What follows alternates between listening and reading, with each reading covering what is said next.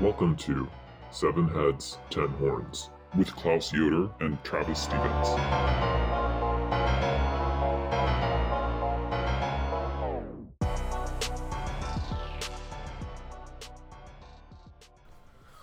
Welcome back to Seven Heads, Ten Horns, the internet's only history of the devil. I'm Klaus Yoder, and with me, as always, is my partner in heretical musings, Travis Stevens. Travis, how are you doing this fine October afternoon? Well, I have to say I'm quite excited that we are podcasting in October. This is probably my favorite month of the year. As you know, the Gay High Holy Days are coming up at the end of the month. And so, important preparations are going on for that. We'll be talking later about the Sabbath of the undead. Yeah, the undead. So I obviously have to be preparing for that. So there's a lot going on. But I'm pleased to be here, Klaus. Good. So the gay holidays to help overcome Christian heteronormative civilization. Good. Okay, good. You might be part of some of the plots in this story. Yeah, great. I'm well. Yeah, I'm also an October enthusiast. I'm also big on September too. So I think I like all the seasons. I'm boring, but I do have especially soft spot in my heart for October and Halloween stuff. So especially, if you couldn't tell by now, I do this horror theme podcast. So it kind of translates. Yeah. So we are here to talk about a very special piece of cinema called The Satanic Rites of Dracula, which is a 1973 British horror film from Hammer Studios. And it's part of a longer series of Dracula films they did between the 50s, I think through the 70s. Maybe it goes a little bit later. And it stars the iconic Christopher Lee as Dracula. And this one brings in Peter Cushing, who some of you may know from the first Star Wars film. The actual name of that Star Wars character is eluding me right now because I'm not a nerd like that. I'm a different kind of nerd, I guess. But yeah, he's in it. He plays Van Helsing. And it's directed by Alan Gibson, who also did the first film in this Dracula reboot, which was Dracula AD 1972. And these, as that title might suggest, part of the point of these films is bringing Dracula into the modern world, into the swinging 70s. There's a lot of grooviness to this film. Maybe that, I don't know if any of that was lost on you, Travis, how groovy it was. Oh no, I didn't miss that. That's what I came here for, is the groove. Yeah. Is the funk, and we got it. So yeah, and 80, 72, almost exploitatively layers that on. The other thing about the film is that Dracula has to be reincarnated into the present, into the film's present. And then they have to rely on a really uncanny family resemblance between the original Professor Van Helsing and his grandson, I believe, Lorimer Van Helsing, who's played by the same person who played the original Van Helsing. So yeah, no problems there. Were you familiar with Hammer before watching these films? Was Hammer Film Studio something that was on your radar?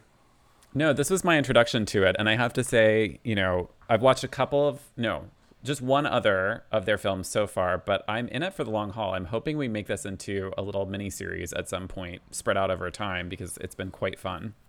Yeah, so Hammer takes the classic horror stories from the 19th and 20th century, a lot of which were done iconically in 1930s and 40s Hollywood in Universal Studios, like Dracula, Frankenstein, The Wolfman, The Mummy, things like that. And sort of turns it up to 11 a little bit. There's a kind of different style of Technicolor. They're both very studio films, and that they really intense sets and that sort of thing, and steady casts, and maybe sort of lower budgets too.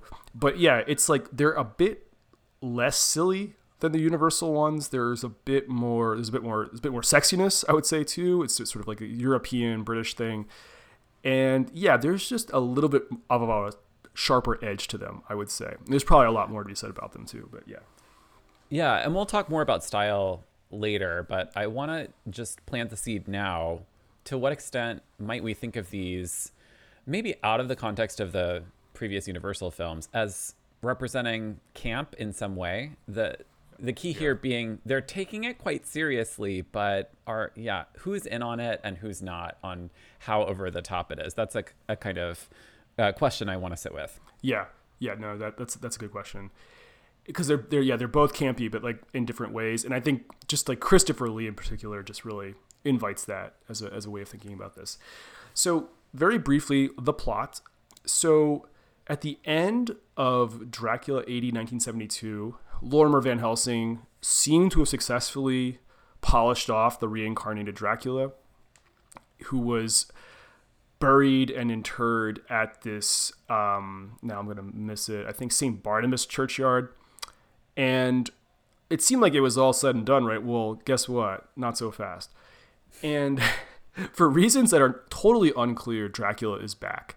Not that you see him until about 35 minutes into the film, which is an interesting choice of the film. Really just sort of holding him back. Maybe Christopher Lee was sort of slow quitting or something, or quiet quitting. Like, I don't know. He's holding back.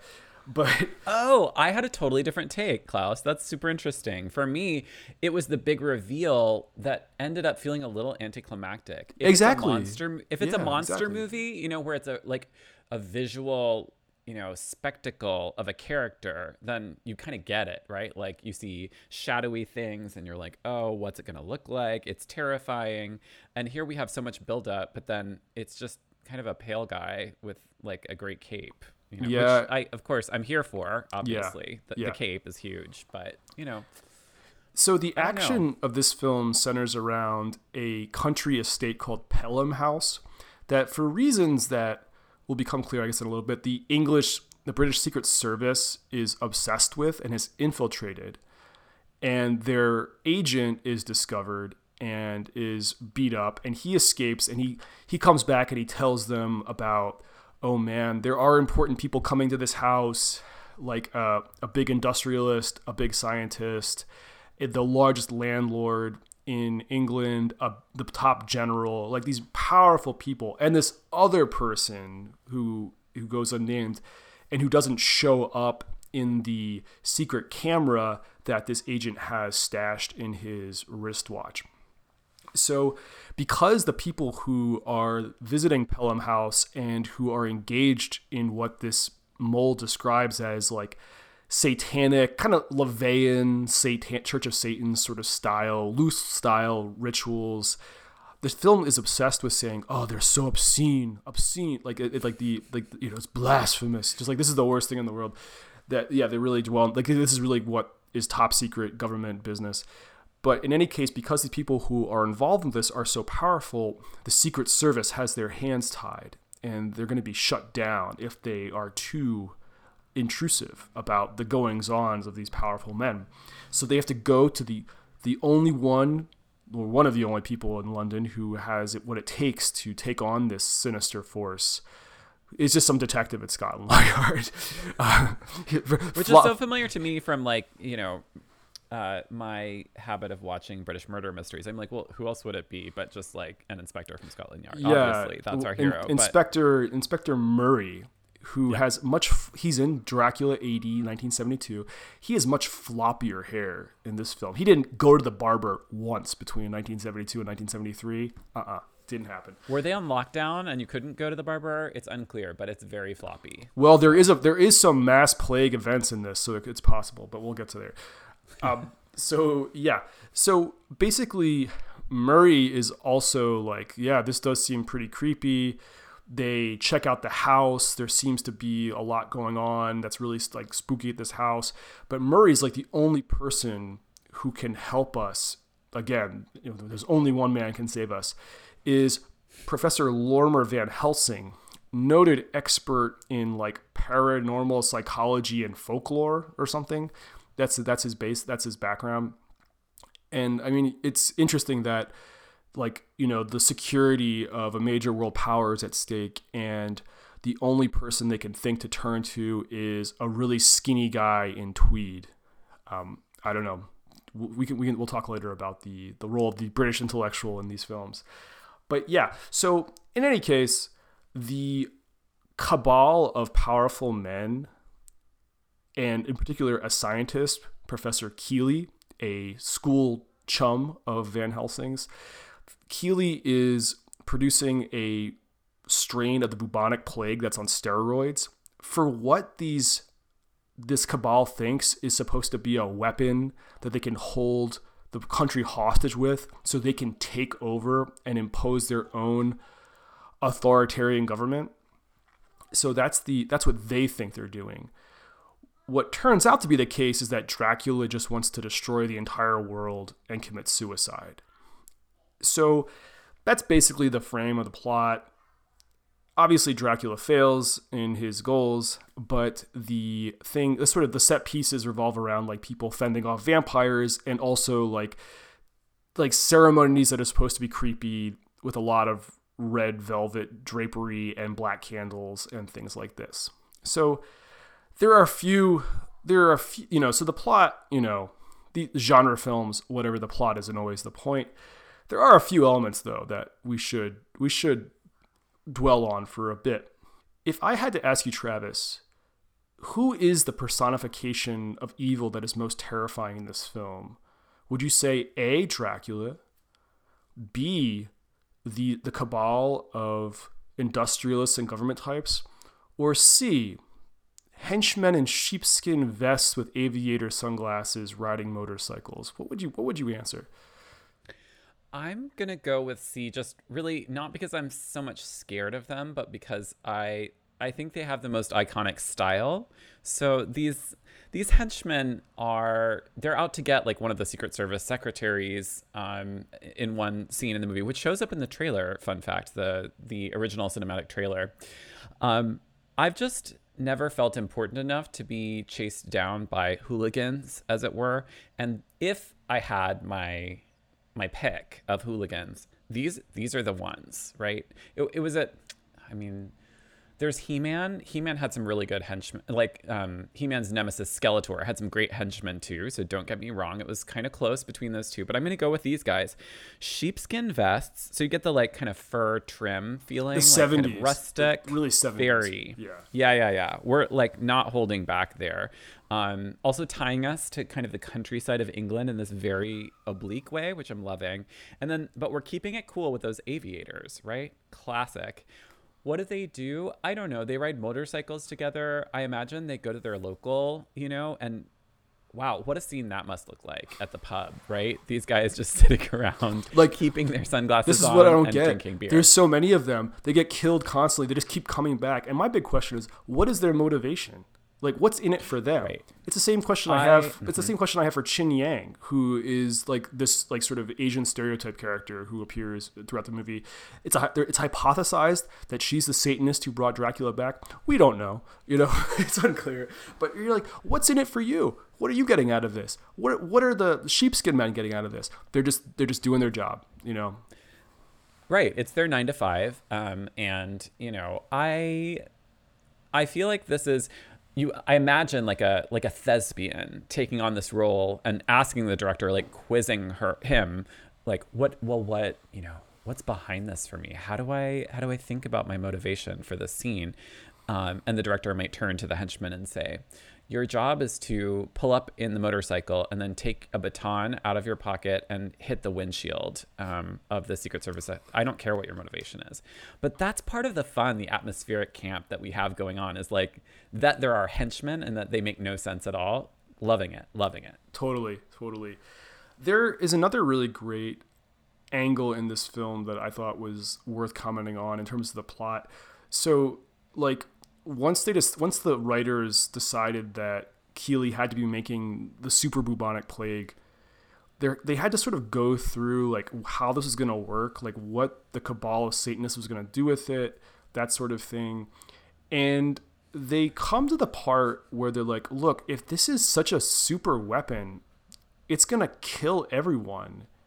And then that's not great for a vampire. They need blood. Like, what's going, like, so Travis, like, how do they decide like what's going on with Dracula? Dracula's like wants to get rid of his food supply?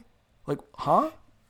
Yeah, you have to go to a really kind of nihilist place in this imagined Dracula psychology where we're following the death drive, I suppose, or maybe it's just boring. He's done chasing his dinner, and he's lived for centuries and centuries, or been reincarnated inexplicably reincarnated, and just continues back. And it's just, there's no point for him anymore. We're post World War II.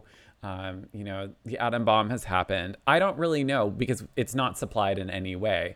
We're left to kind of fill in the blanks here on why he wants to eliminate the world, but take a consort. Like, I need a partner for this.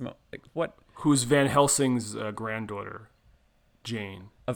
Yeah. Right, of course. I mean, that part's kind of fun because we get the perversity, which does feel, if we have a kind of satanic moment, I think that's maybe low-key satanic, the idea of trying to turn something that's supposed to be a force for good, Van Helsing, fighting the monsters, that whole lineage, and turning it into something that's defiled or, by association with evil and reversed. It's a great part in the film because like Van Helsing is the one who's like, I think it's, and again, this is like the sort of the heady British intellectualism of the film. Van Helsing is like, well, it must be the death drive. We've all read Freud, and sort of like pulls out a cigar or something. But he's like, yeah, his life sucks. That's just it. And what's really funny is his unlife sucks. And what's really funny is he at one of the climax moments when like Dracula is like lording it over them. It's like, oh, I got my plague. I'm gonna play my plague card, and Van Helsing's like, you don't even know what you're doing. It's your death drive. And like Dracula kind of just like furrows his eyebrows. It's just like, huh. Maybe I should read this Freud fellow. He's like, it's almost as if he's like, you make some points. I mean, it continues on. Is that what you want, Count Dracula? A last blaze of utter horror and violence, ghastly annihilation of an entire planet. Is this your own death wish? Pass the brandy. Yeah. So yeah, one of the things, again, this is actually an example of the difference in style between Hammer and the Universal films. So in this moment where Van Helsing is like, maybe you need a therapist, Dracula like just makes one of his cabal servants break the vial of bubonic plague open and infect himself. And in these films, and when Dracula is making a kill, most often his eyes go bloodshot, and he's like, his eyes are like really wide. It's like pretty creepy. And so they kind of make him, he goes from like suave to looking like shit, like really fast, but like looking like shit in a scary way. It's a good style point. Speaking of style, we've mentioned the grooviness. Were there any other like sort of like cues or like motifs that stood out to you as like kind of interesting or important about the film? Yeah, one would be a cinematography angle around color. Yeah. I think that one was really cool. So we see, for example, the scene where Keeley is hanged. We've got this green kind of tint to the scene. This sense of using conventions of film to create atmosphere, I thought was well done, and kind of, a little spooky, also a little groovy, to be real.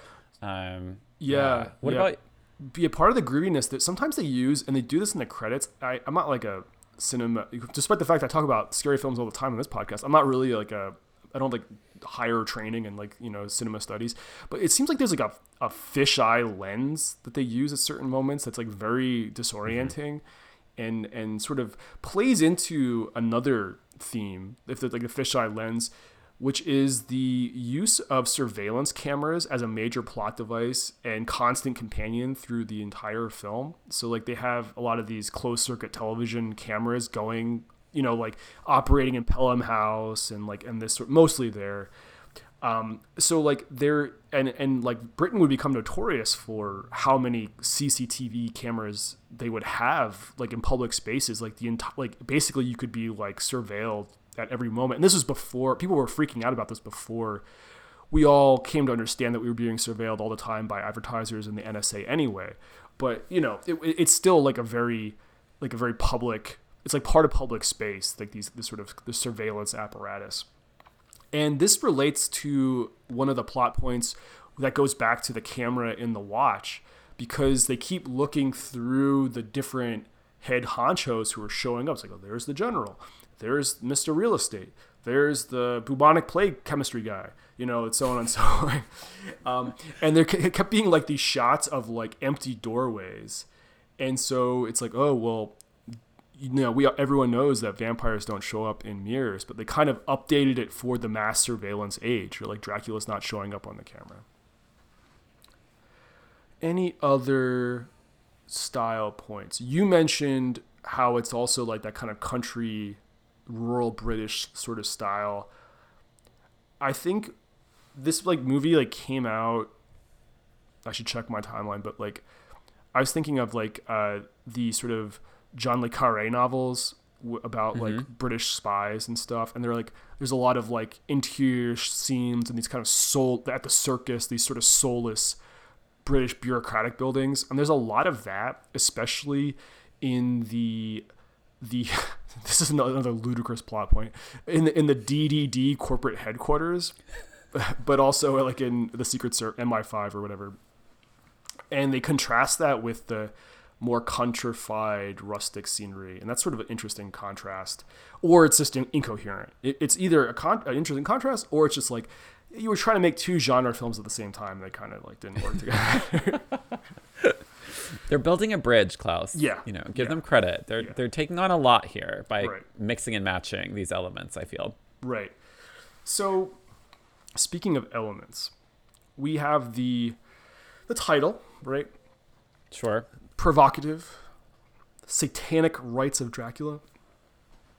A question I think a reasonable person could have about this film is, what is so satanic about the Satanic Rites of Dracula? Where does Satan or Satanism appear in this film, Travis? Well, I think our key is totally in the title, right?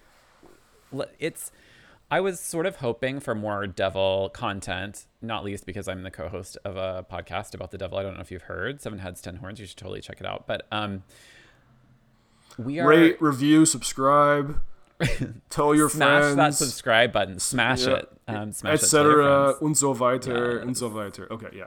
Yeah. But it's the rights. So we have a few moments where we see these that you've alluded to already, the kind of, I suppose, LaVey aesthetic, right?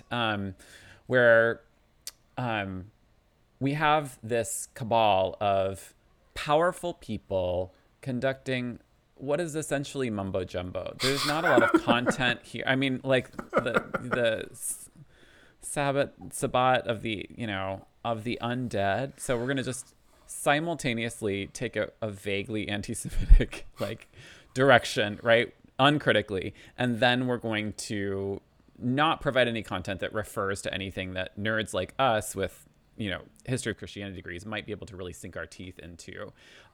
But what's important about it, I suppose, in general, is that it's reversing the idea of a Christian mass. Like there's something backwards going on that's meant to invoke the enemy.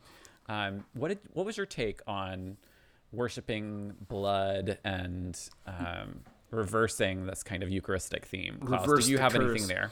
I know. Yeah. I just know. I know. Like you mentioned, like potential anti-Semitic trends. I know the British are really just known for being extremely culturally sensitive about these things. I mean, maybe you saw the last Great British Baking Show episode where they did Mexican Week, and like they really just showed oh my god, their sensitivity. Anyway, but yeah, I mean, so part of it.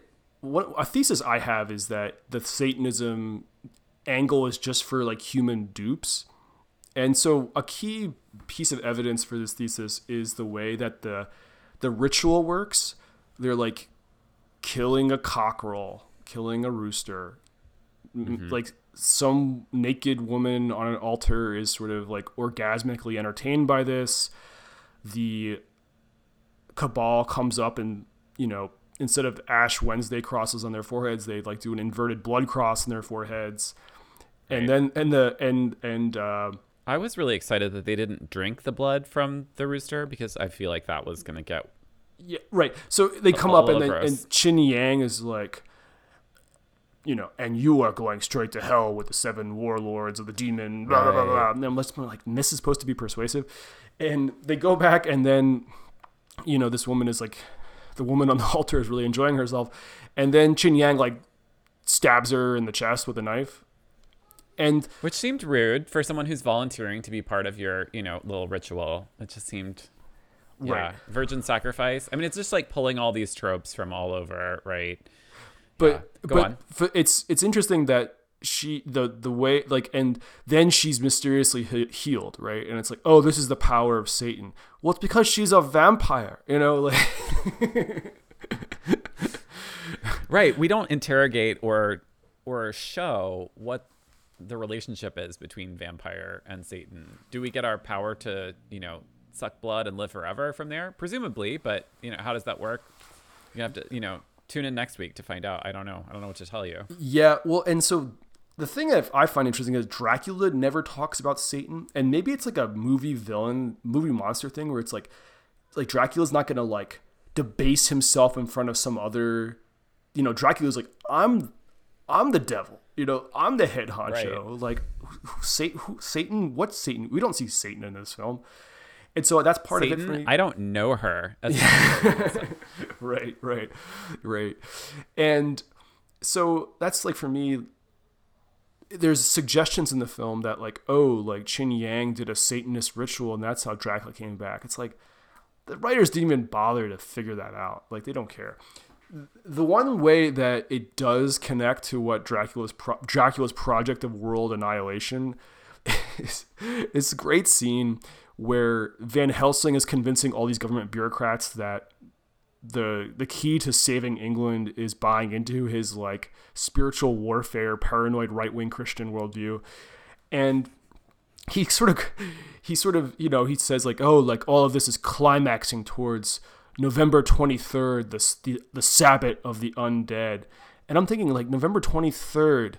Oh, right. Like Thanksgiving weekend, the worst driving days and travel days of the entire year. It is like a Sabbath of the undead in a certain way, right? Like there is there's some truth to what he's saying. But he says this to these security cop people, and they're like, what the fuck are you talking about? And Van Helsing's just like, well, there are satanic circles that govern our fate, even the fate of the universe.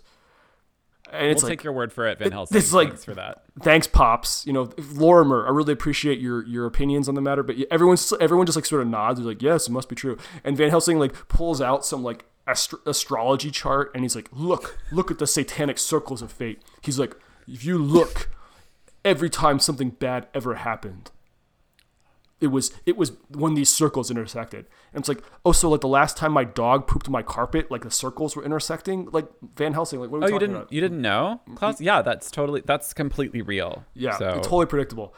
So that, Dracula does seem to be following the satanic circles that govern our fate. Maybe they're governing his fate. I don't know. So that's the other thing.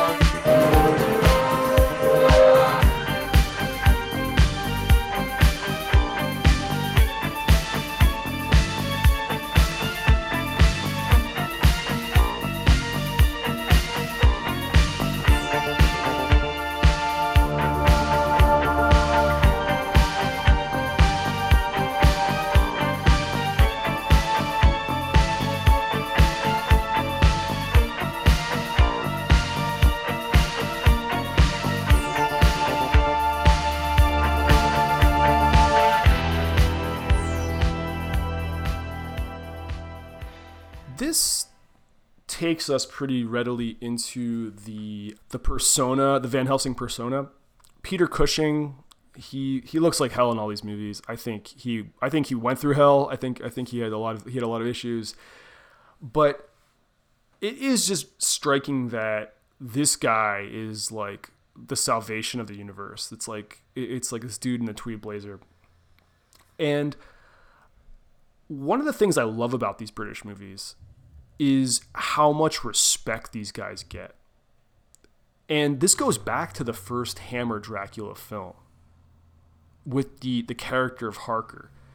So, as you may recall from the novel, and like this is another thing about Hammer films. They take great liberties with the plot. So in the regular Dracula, Harker is a real estate agent who's going to help Dracula move to Carfax Abbey in London. What is he doing in the Hammer version, Travis? So he shows up to the manor and he's in charge of, will you organize all of my life? Will you be my papers? I need a personal assistant. He's got a big library. It seems like a really weird gig. I'm just going to put it out there. Should I teach at a university in a town with humans in it? Or should I retire to a country estate of a super creepy undead guy and organize his books It's a no-brainer. All by myself in no company? Yeah, it's really clear. So he makes the obvious choice, which is to risk his life and work for Dracula. Yeah. Well, I mean, what about here? He's not only like, oh, I'm going to risk my life to work for Dracula. He's like, this is all a scam. I sold this guy on the fact I was going to alphabetize his books. I'm here to put a stake in that motherfucker's heart. So he's a secret agent. It's all a ruse. He's Van Helsing's boy. He's like, of course, Van Helsing was too much of a wuss to come and do the job himself. But I guess he was too notorious. In the vampire community, he was too notorious, Right. We need this like a sleeper agent. So it all worked out. There's a pattern. These bookish fellows in these films are like lords of violence. I kind of love that. Klaus, is this your secret ambition? I'm speaking to a professor, to an intellectual, and I want to know, is this your end game here? Speaking of end games. Well, I'll tell you, it's not mine, but I'll tell you whose end game it is. It's our friend and formerly of the Toronto Psychology Department north of the border, Jordan Peterson. I think this was his end game. Oh, but it all makes sense now. So not only do I get to rock the tweed blazer and sound profound about things, but my eccentric combination of like depth psychology and folklore and mythology is actually the secret to all of the world's problems, and especially the problems of disaffected right-wing young men on YouTube. So this idea that like that kind of person is like not only like smart and like knows obscure things, if that can be called smart. One might question, one might question that assumption. You might question. But also that this person authorizes like purging masculine violence that's salvific for the national community.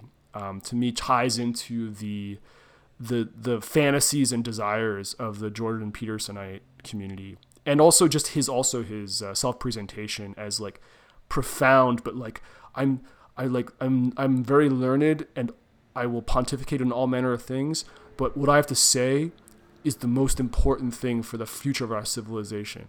Like, it's that kind of posture that I see, sort of. Yeah. Well, speaking of mythology, it's creating its own, by reference to and, creating your credentials in folklore and mythology and obscure, kinds of knowledge.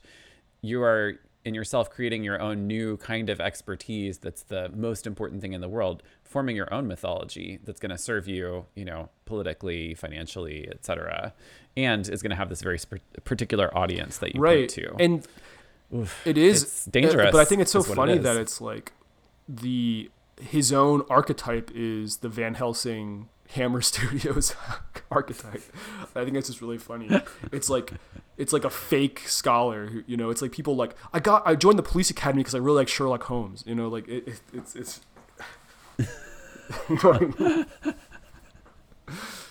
anyway. So that's a right-wing-ish thing about this film. Are there other elements of the contemporary right that one might detect from a film made 50 years ago? Yeah, well, you have the cabal of, important leaders. I would say that the relationship to authority in this movie is really interesting because on the one hand, you've got this tweed wearing authority who just is believed when he points to these circles, the intersecting circles of hell. On the other hand, you have the real bad guys, the supposed bad guys who are, leaders of industry, but importantly and tellingly, I think, science and government in particular. And they're the ones who are out to get you. They've been seduced by satanic ritual, satanic beliefs, a wrong belief system. And they're leading all of society astray. And I mean, yeah, that does sound a little familiar. Klaus. Have you heard anything of the like deep that state before? I don't know. Q. No, Q. Tell me more. Like these conspiracies that you're gonna use a plague, a cabal of deep state elites is gonna use a plague to control the population. Yeah, I've never heard that before in the 2020s. Yeah. No, haven't heard. So it. again, funny that the clumsy plot points of a 70s genre film line up so much with the real world we live in is the fantasy world of people who live in the real world with us, right? Exactly is interesting. Very disturbing. Some other things about. What about the social critique, Klaus? What's wrong with society other than kind of the experts? Would you say what's the right way to sort of go forward according to this film if we play out the logic here? Interesting because I think it has to do with the cover story. So in a climax, I'll say this stupid plot thing. So what the one of the guys who's in charge of the cabal, Denham, DDD Denham or whatever, he is Dracula. Unclear how Dracula got $1 billion or £1 billion to become the richest man in the world. The plots, the film, what the film offers us is that 2 years ago, after Van Helsing destroyed Dracula, a giant megacorporation built over top of the churchyard where Dracula was buried. But I'm like, this guy, how did Dracula become in charge of it? Okay, whatever. I know. So anyway, whatever, details. Van Helsing goes to interrogate the leader of this corporation, who of course never appears in the day and does all kinds of non-suspicious things like that. And Dracula's like sort of hiding behind, he has a lamp on his desk and sort of shines it in Van Helsing's face. You can't really see him in this like sort of transparent like ruse that's like really stupid, but kind of looks cool. Again, like sort of the colors. Well, it feels like an interrogation, doesn't it? When you have the use of light. And Van Helsing's trying to interrogate him, but like really it's going the other way around. So anyway, Van Helsing's like, exactly. You guys are trying to kill the world. And Dracula's like, oh, no. We have this vial of bubonic plague as a deterrent. We're just concerned patriots who want to bring British society back from the brink of decadence. It's the decadence that we're fighting. Decadence. What could be worse, Klaus? No, I'm just Viktor Orban. I swear, I'm not trying to kill everyone. And it's like Van Helsing's like, well, you're lying to me anyway. So why are you sweating coming up with this stupid cover story? But yeah, I think the charge of decadence is interesting because these films do traffic in a kind of moral panic. Like the youth is out of control. They're wearing sheepskin jackets. They're joining motorcycle gangs. They're serving Dracula.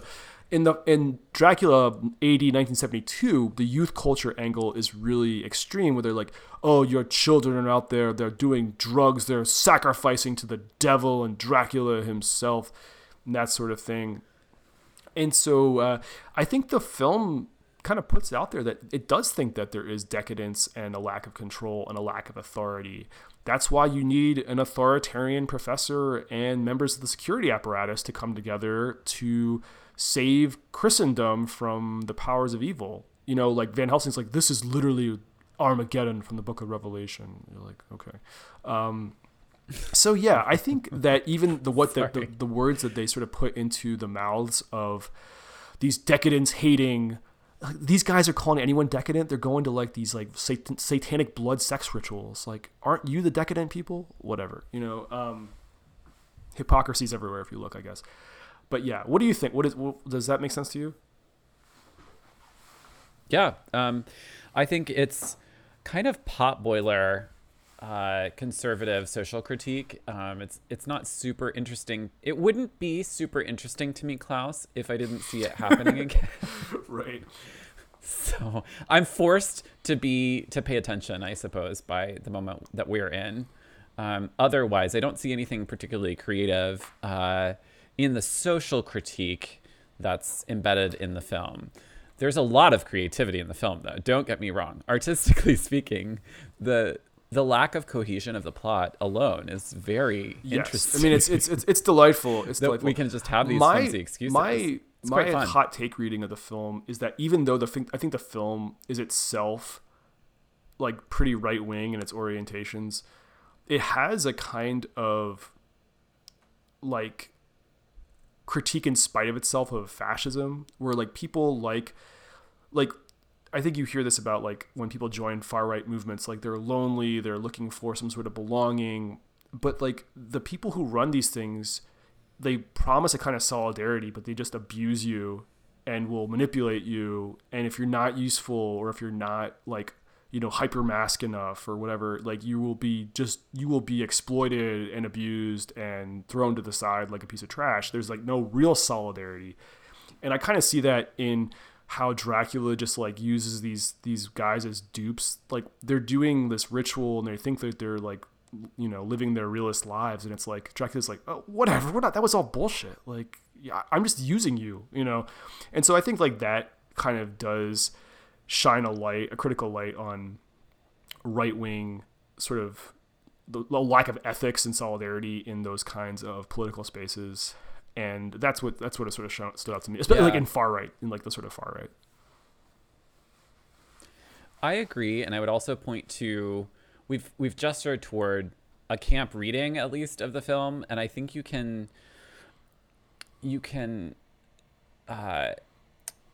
note that the supposed social critique is so flimsy and so potboiler as to be itself a bit of a joke. And in that sense, you can at least read the film differently, maybe perhaps against its grain.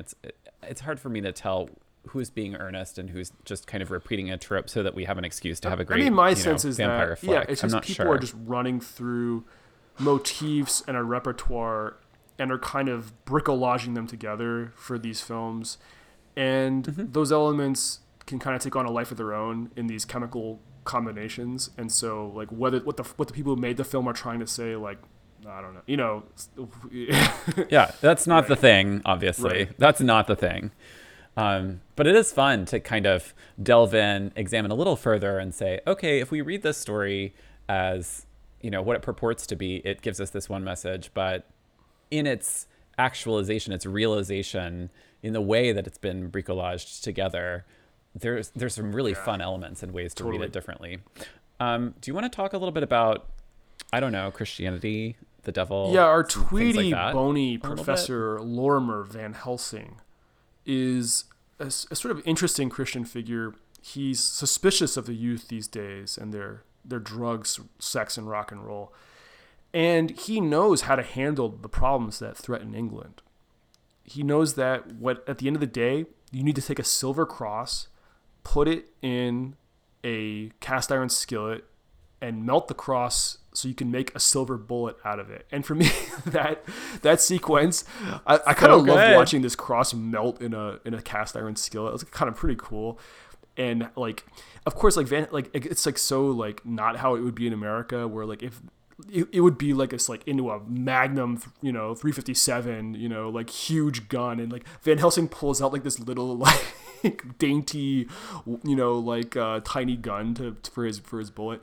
But yeah, like the idea that the cross is a weapon and is literally this going to be like transmuted into a weapon of death is like about as clear an image as you could get for like the kind of right-wing Christian ethos.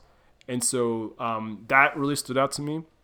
He also, he does a training seminar for the cops and security personnel in his acquaintance that only pure objects will be of any use against the servants of the devil. The Bible, the Bible is a useful weapon for him.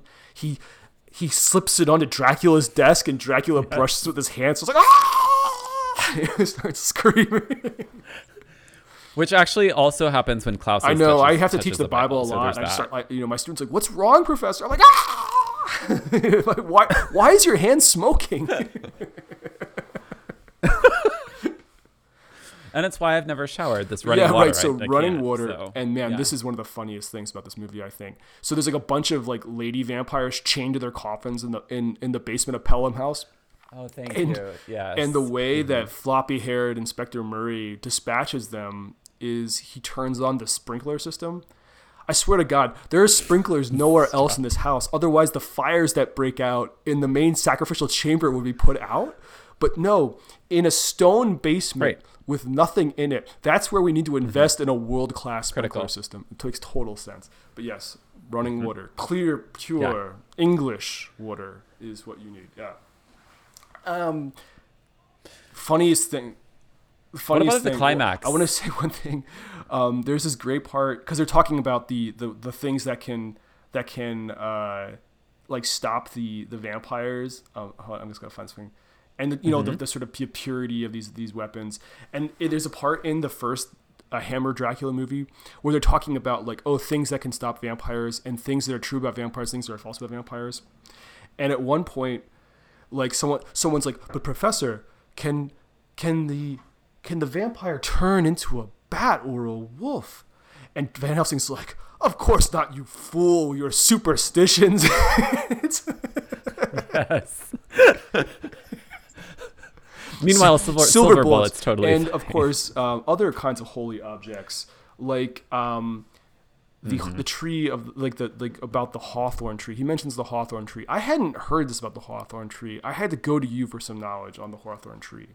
And I had to go to the internet, let's be real. But I had heard that the hawthorn tree had in some European legends been associated with the crown of thorns. But I had not heard about the Glastonbury thorn. And I'm about to drop some knowledge, so get excited.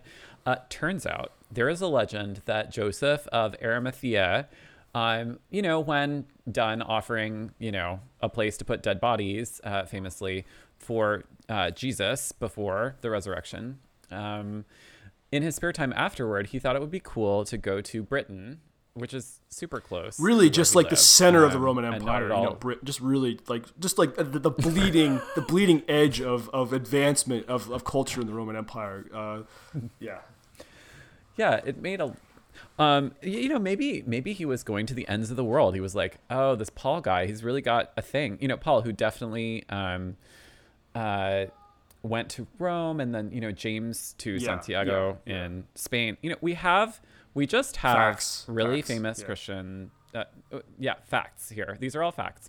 So, sorry, hate to burst anyone's bubble there. Talk to me later if that's difficult. Glastonbury is supposedly where Joseph of Arimathea went, and he thought it would be cool to bring with him, I don't know, the thorn, the tree, the original tree from which the crown of thorns was taken, which seems like a normal thing to do. Like, I'm going to go travel to a foreign land very far from my home. Should I bring clean water? Should I bring food for this boat that definitely can make it in this time period? We have boats who can totally manage this journey, no problem, that he would have access to, right, from the provinces where he lives in the Roman Empire. And so he's like, you know what I'm going to bring? I'm going to bring this tree with me, and then I'm going to plant it in Glastonbury. And all these legends are going to appear around how great it is, that it flowers twice a year. And fun fact, a flowering sprig from this tree, not really, I'm going to be real with you, that tree died. The original tree from the legend has probably died because in modern times, it's been propagated a few times. All right. So sorry to burst everyone's bubble, but fun fact, the British monarch every Christmas gets a flowering sprig from this tree, which is what's so amazing about this tree. IRL is that it flowers not just in the spring, but also for the first time in the winter, which shows how miraculous it is and that it's definitely related to the crown of thorns. I love that. So that's the proof. That's cool. So yeah. So how does that relate here to the plot, Klaus? What happens to Dracula at the end of the movie? He's chasing Van Helsing around like he does, you know. He's like, oh, I gotta this guy again. Normal. It's like Tom and Jerry with these two, you know. Like, come on, get a room, guys. Come on. It is. But anyway. Van Helsing recognizes the Hawthorne, and he's like, oh, and he starts like, Dracula, come Dracula, you know, and Dracula's like, I'm gonna get this. I'm done playing with this dude. He comes like running through the forest like he's the Incredible Hulk or something, and he gets stuck in the tree. I swear to God, it looks like this bush eats him. it's like you know, it's like just pull the stickers out, man. Like, but no, Dracula just keeps like going through the tree, and he's like, ah, you know, he's getting like cut up. He's like getting like impaled by these thorns. It looks painful, and it's so funny. It like sort of lays him low. It doesn't finish him off. You know, I gotta tell all the vampires listening, just stop keeping a lot of like wood that could be turned into stakes laying around, because like people will use it on you, and so that happens. I mean, it's a classic error, though. It's an easy thing to mistake. What should I just leave? You know, wooden stakes around, silver bullets. I mean, it seems like a great idea at the time, and then Lorimer, sometimes it doesn't work the out. grandson of the guy who originally stuck a stake in your heart, is sticking a stake through your heart. And the thing I love is that when they really sell out for the special effects of like the paper mache decomposition of Dracula's flesh. Very cool. Funny but cool. Yeah. But it looks like Dracula's wearing the crown of thorns at the end. I'm like, Dracula Jesus is what this film is showing us. Like, Dracula is the real. He that's why he wouldn't talk about the devil, because he's saving himself for Jesus. Because the film wants us to believe that, you know, in the way that we had heavy-handed Christo symbolism with Cool Hand Luke. Cool Hand Luke was Jesus. Christopher Lee is Jesus. Yeah. Right. Okay. Is very clearly Jesus here. So I feel like we've solved everything. He died and, you know, rose from the dead. I mean, like vampire Jesus, vampire. You know, that's what we got here. I mean, this whole resurrection undead thing, it all kind of it goes together, back to that show we watched last year. That's I'm forgetting its name. Midnight Mass. Good title. Yeah, kind of like Midnight Mass. So Midnight Mass drew the connection together between the vampirism and the miraculous properties of the incarnation thing. So yeah.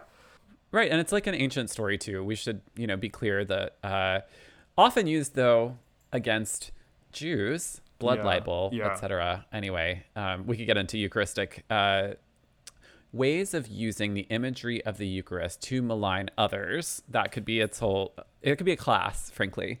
But in this instance,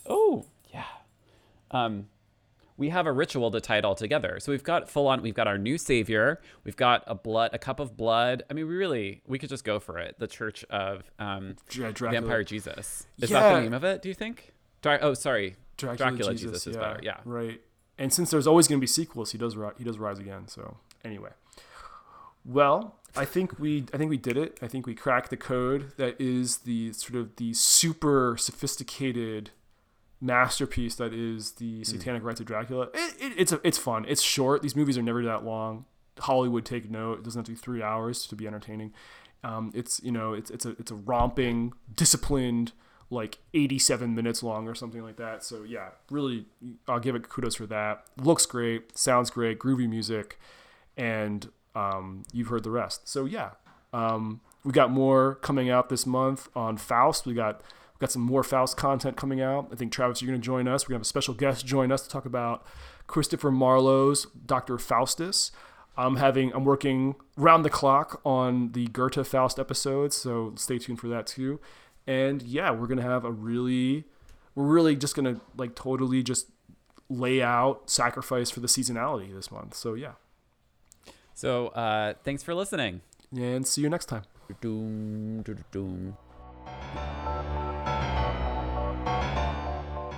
This pod is made possible by support from the Satanic Horde, Asmodeus, Mammon, Leviathan, Beelzebub, and listeners like you. Thank you.